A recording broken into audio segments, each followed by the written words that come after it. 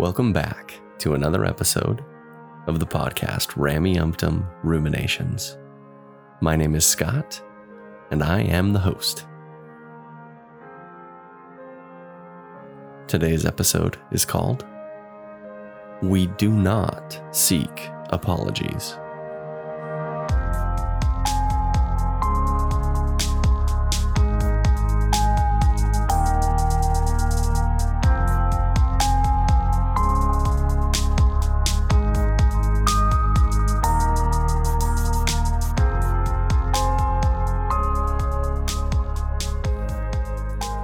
Thanks for coming back to listen to another episode. The subject that I want to chat about today is a famous quote by Dallin H. Oaks about apologies. And I think there are a lot of implications both about what he is saying and what he is not saying in this quote from the Salt Lake Tribune article. And then also from the follow-up interview that he and Christofferson did. The interview was on Trib Talk, which I think is Tribune Talk. The interview was conducted by Jennifer Napier Pierce. And this is back from January 29th of 2015. So old news. I think there's some really interesting concepts that are at play just barely below the surface of this conversation. Before I get too far into that, I want to put in that shameless self-plug, so I'll be quick about it. If this podcast is something that you enjoy, you find value in the content that I'm producing, please leave a review on whatever podcast streaming service you're using. Send me a comment, write me a message. And if you're financially able, consider becoming a monthly recurring donor. There's a link in the show notes for that. You can go to ramyumptumruminations.org and click the donate button. Or if you're finding this on the Mormon discussion website, if you're doing the donate, there's a drop box where you can specify which podcast you're donating to. This quote from Dallin H. Oaks that gets thrown around quite a bit is in two parts. And at first there was an article in the Salt Lake Tribune back in January of 2015 where he was discussing with Elder Christofferson and the Salt Lake Tribune, and they were talking about LGBTQ plus members of the church. There was some hopeful things that were said in the interview. I think they were trying to push for more acceptance. So I'll read a few of the quotes from that article. It's really interesting. I'll put a link to the article in the show notes as well. Elder Christofferson is quoted as having said, the way it's written here is it starts out with the writer of this article paraphrasing, and then they jump into a quote. It says, the hope is that the LGBT Mormons will feel valued by their religious community, he said, so they don't feel that they have to find fulfillment elsewhere or that they can't find love, brotherhood, and sisterhood within the church. Then the interviewer asked, what does the LDS church think of members who back same-sex marriage? Elder Christofferson responds by saying, there hasn't been any litmus test or standard imposed that you couldn't support that if you want to support it. If that's your belief, and you think it's right. Any Latter-day Saint can have a belief on either side of this issue, he said. That's not uncommon. I think it's a step in the right direction, at least when they were making this, where they're saying that members can think for themselves. But on the other hand, this is someone who professes to be an apostle of the Lord Jesus Christ. Wouldn't he be able to say, this is where Jesus stands on the issue? Anyway, that's just a thought that pops into my head as I'm reading this. And I didn't mean to go too far into this article because I'm trying to talk about something else, but it's definitely something worth reading. And the interview is worth watching because it's a fascinating glimpse into the top 15's view on the LGBTQ plus members of the church. Then the article says, but Oaks, a former Utah Supreme Court justice, wasn't sure apologizing for past language on homosexuality would be advisable.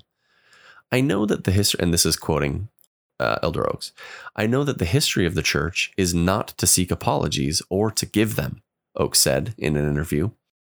We sometimes look back on issues and say, maybe that was counterproductive for what we wish to achieve, but we look forward and not backward. The church doesn't seek apologies, he said, and we don't give them. This phrase stands out to me because it's not something that you would imagine or put on the lips of a loving God.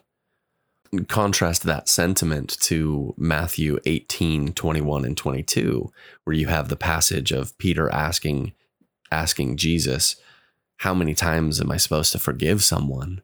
And Jesus says 70 times 7. There seems to be an inconsistency in tone here when comparing it directly to the words of Christ in so many instances. I would like to point out some interesting irony.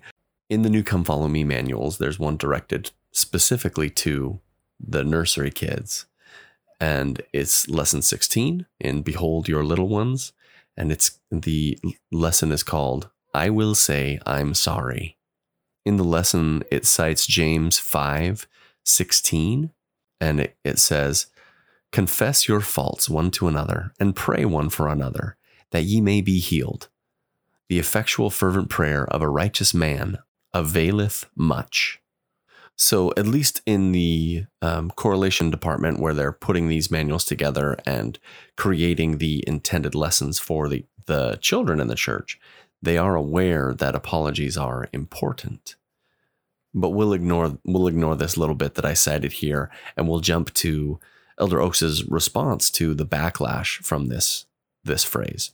And this came from a follow-up interview done on Trib Talk by Jennifer Napier Pierce. And here's what Elder Oaks said in response to some of the backlash. He says, I'm not aware that the word apology appears anywhere in the scriptures, Bible or Book of Mormon.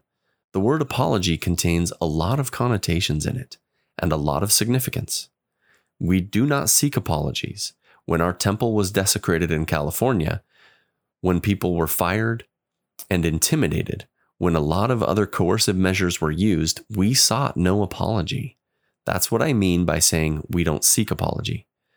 We think that the best way to solve these problems is not a formal statement of words that an apology consists of, but talking about principles and goodwill among contending viewpoints. There's a lot here that I want to talk about, so we'll break it down line by line. And one of the interesting things, had I been in the interview, I would have had a couple of follow-up questions for this. As I go through the breakdown, I'll mention some of the questions that I might have asked had I been sitting in the room with Elder Oaks at the time. So this first part, it says, I'm not aware that the word apology appears anywhere in the scriptures, Bible or Book of Mormon. He's saying, since God did not tell me specifically to apologize, it must not be something I'm supposed to do. I do want to make a quick mention of the divine command theory that we've been talking about the last couple of weeks, and specifically in reference to the Euthyphro dilemma. Go listen to episode 66. That will cover the basics of what we're talking here. But for a very quick recap, the Euthyphro dilemma is a dilemma about the source of morality, and it asks the question, are right actions good because God commands them, or are right actions commanded by God because they are good? Each way someone would answer this question kind of has different implications.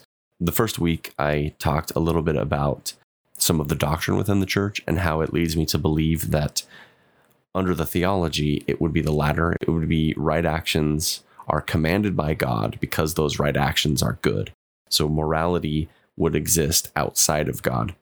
And then in the following week, I talked about the happiness letter, and I demonstrated that the exact opposite is also taught within the church. And that is that right actions are good because God commands them. In other words, that right and wrong are determined by God and subject to change when God says so. So the reason I'm bringing it up here is because I think it's fascinating, because this statement that Elder Oaks is saying right here, there's nowhere in the scriptures that says we're supposed to apologize. Therefore, God has never commanded me to apologize. Apologizing is not good. Is that the statement that Elder Oaks is trying to say here? Or could apologizing be good even if God has never said anything on the subject? Which I already demonstrated quickly is not the case, but the question still stands. Could apologizing be good even if God has never said anything on the subject? And correct me if I'm wrong, and this would be the question that I would ask, something along these lines. I would say, does God need to command his children to do every good thing. The implication being that giving an apology is a good thing. And then I would follow it up with Doctrine and Covenants. It's 58:26, Scripture Mastery for those out there. For behold, it is not meet that I should command in all things, for he that is compelled in all things, the same is a slothful and not a wise servant. Wherefore he receiveth no reward. Using what Elder Oaks has said here, and citing just a couple of scriptures, even if God never once told any of his children to apologize for anything, does not mean that it's not something that we should do. If you harm another individual, you should apologize for it. That's showing empathy and love to your fellow human beings. I'm going to go back to, I know that was a long chat on just one sentence, but I'm going to go back to what he was saying. He says, the word apology contains a lot of connotations in it and a lot of significance. For me, this is the key to why he's saying that they can't apologize. What is the connotation of apologizing? It would imply that they were wrong. If the leaders came out and said, we are sorry for the past policies that harmed many people, or in the future, if they change current policies that are harming people, and they make an apology for what's harming people today, and they say, look, in the past, we made poor choices and we apologize for them. That is them recognizing that they made a mistake or recognizing that they did something wrong. And the connotation is that they are not perfectly in line with the will of God.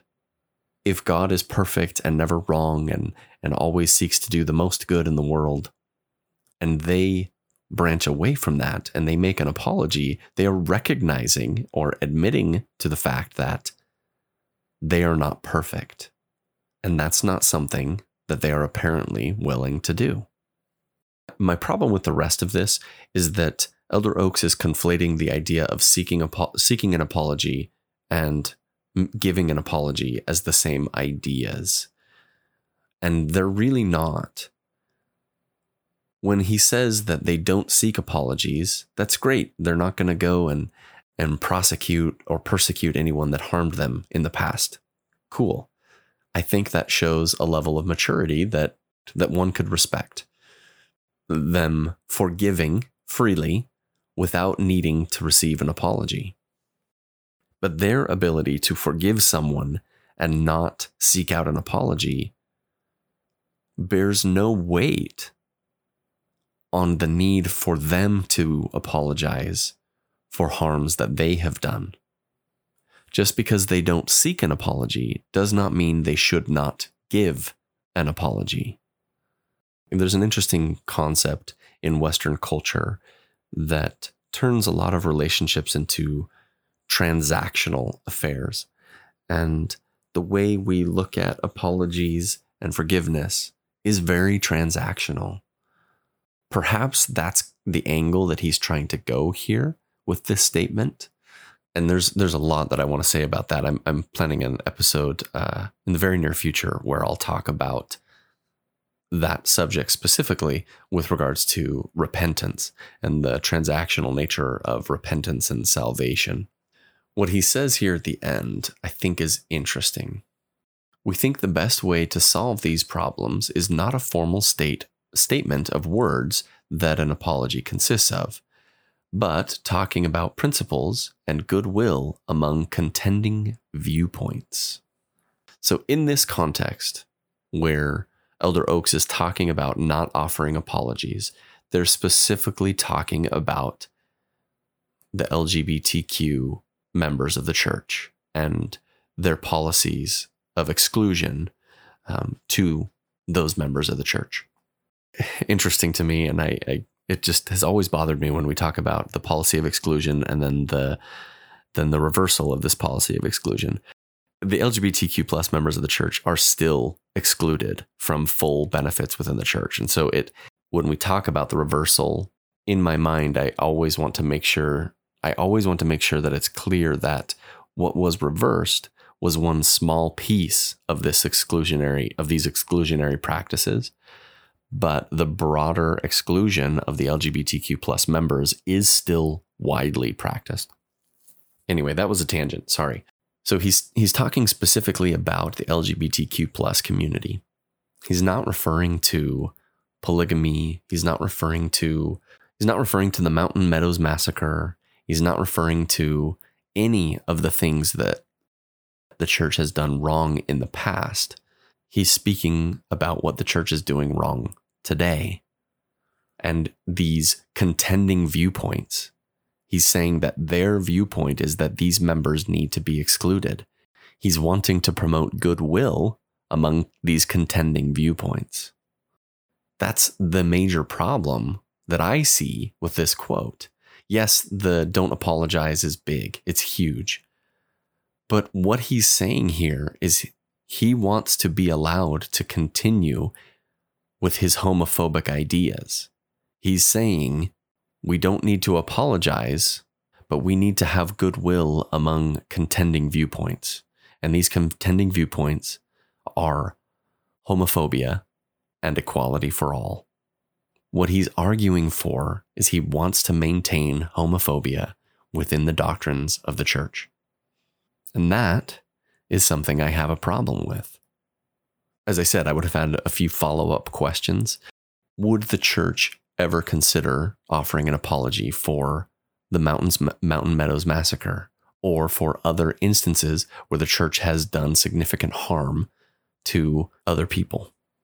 You could substitute Mountain Meadows for any sort of thing, the priesthood ban, whatever it is. And then it would be interesting to see what the response to that would be, if it would change at all from what was said here. To finish this off and tie off his line of reasoning on the end part of this, I'm going to cite back to the article, because in the article he explained this idea a little bit more. And this is right at the end of the Salt Lake Tribune article. It says, "The teaching effort that we've engaged in today," Elder Oaks said, "is a very important part of what we hope our members will hear in the way of being more civil with those who disagree with us on some fundamental principles, and also more firm in insisting our right to hold our views." Two things.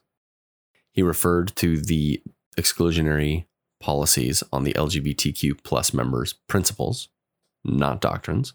My response to this is simply that you can respect an individual while not offering respect to their ideas. I can respect Elder Oaks and Elder Oaks' right to hold whatever ideas in his mind that he sees fit, but the church has no power to control the response of the world to their practices that cause harm. This is why there is a significant social pushback on the church whenever they do something harmful. Yes, they are in the power to make whatever choices they want, good and bad, but they can't control the response to those choices. Let's say every member of the church takes this idea to heart, that we do not seek apologies and we do not offer them. Members of the LDS Church are encouraged to follow the example of their prophet and the apostles. If this advice to never apologize were applied to other aspects of our life, what sort of impact would that have? What if I never apologized to my spouse again when I do something wrong? Because inevitably, I'll make some sort of stupid choice in the future and have to apologize. I did it last night. And I had to apologize this morning. What if my children? What if I do something dumb and I hurt their feelings, or I make some sort of mistake down the road, which inevitably will happen? What if I just never apologized for that? This sort of behavior is not acceptable. When we apologize, we take ownership of our mistakes and we work towards correcting them. This sort of example is unacceptable. And I know typically my episodes are a bit more kind and accepting of believers of the church, but I don't think this idea, I don't think this quote from Elder Oaks is something that holds any water for someone who is going to profess to be a follower of Christ, because it is not a Christ-like attitude. I don't mean any ill will to Elder Oaks with this. We all make mistakes, and we all say stupid things occasionally, and we all occasionally apologize for them. Thanks for listening to the episode today. When this quote is discussed, it's usually discussed outside of the context from when it came. It came in a discussion around exclusionary policies to the LGBTQ plus members. And so I think it's important that when we bring this up, that is discussed alongside it. Because the whole idea of this quote and the whole point of this was two apostles defending their right to hold a viewpoint of exclusion. Whether you believe that they're apostles or not, that's what they were trying to do. As I've said the past couple of weeks, I'm coming down to Salt Lake City. This will be the second to last week of September of 2022. So I'll post details of the meetup in the episode that comes out next week, and then also check Facebook. I'll post some information about it there too. I look forward to meeting some of the listeners and chatting with you, getting to know you a little bit better. So wherever you find yourself out there today, I'd say I'm running out of ideas of random things to say, but honestly, I just say the first thing that pops into my head. So wherever you find yourself out there today, heading off to pick your kids up from school, I hope that you have an excellent day.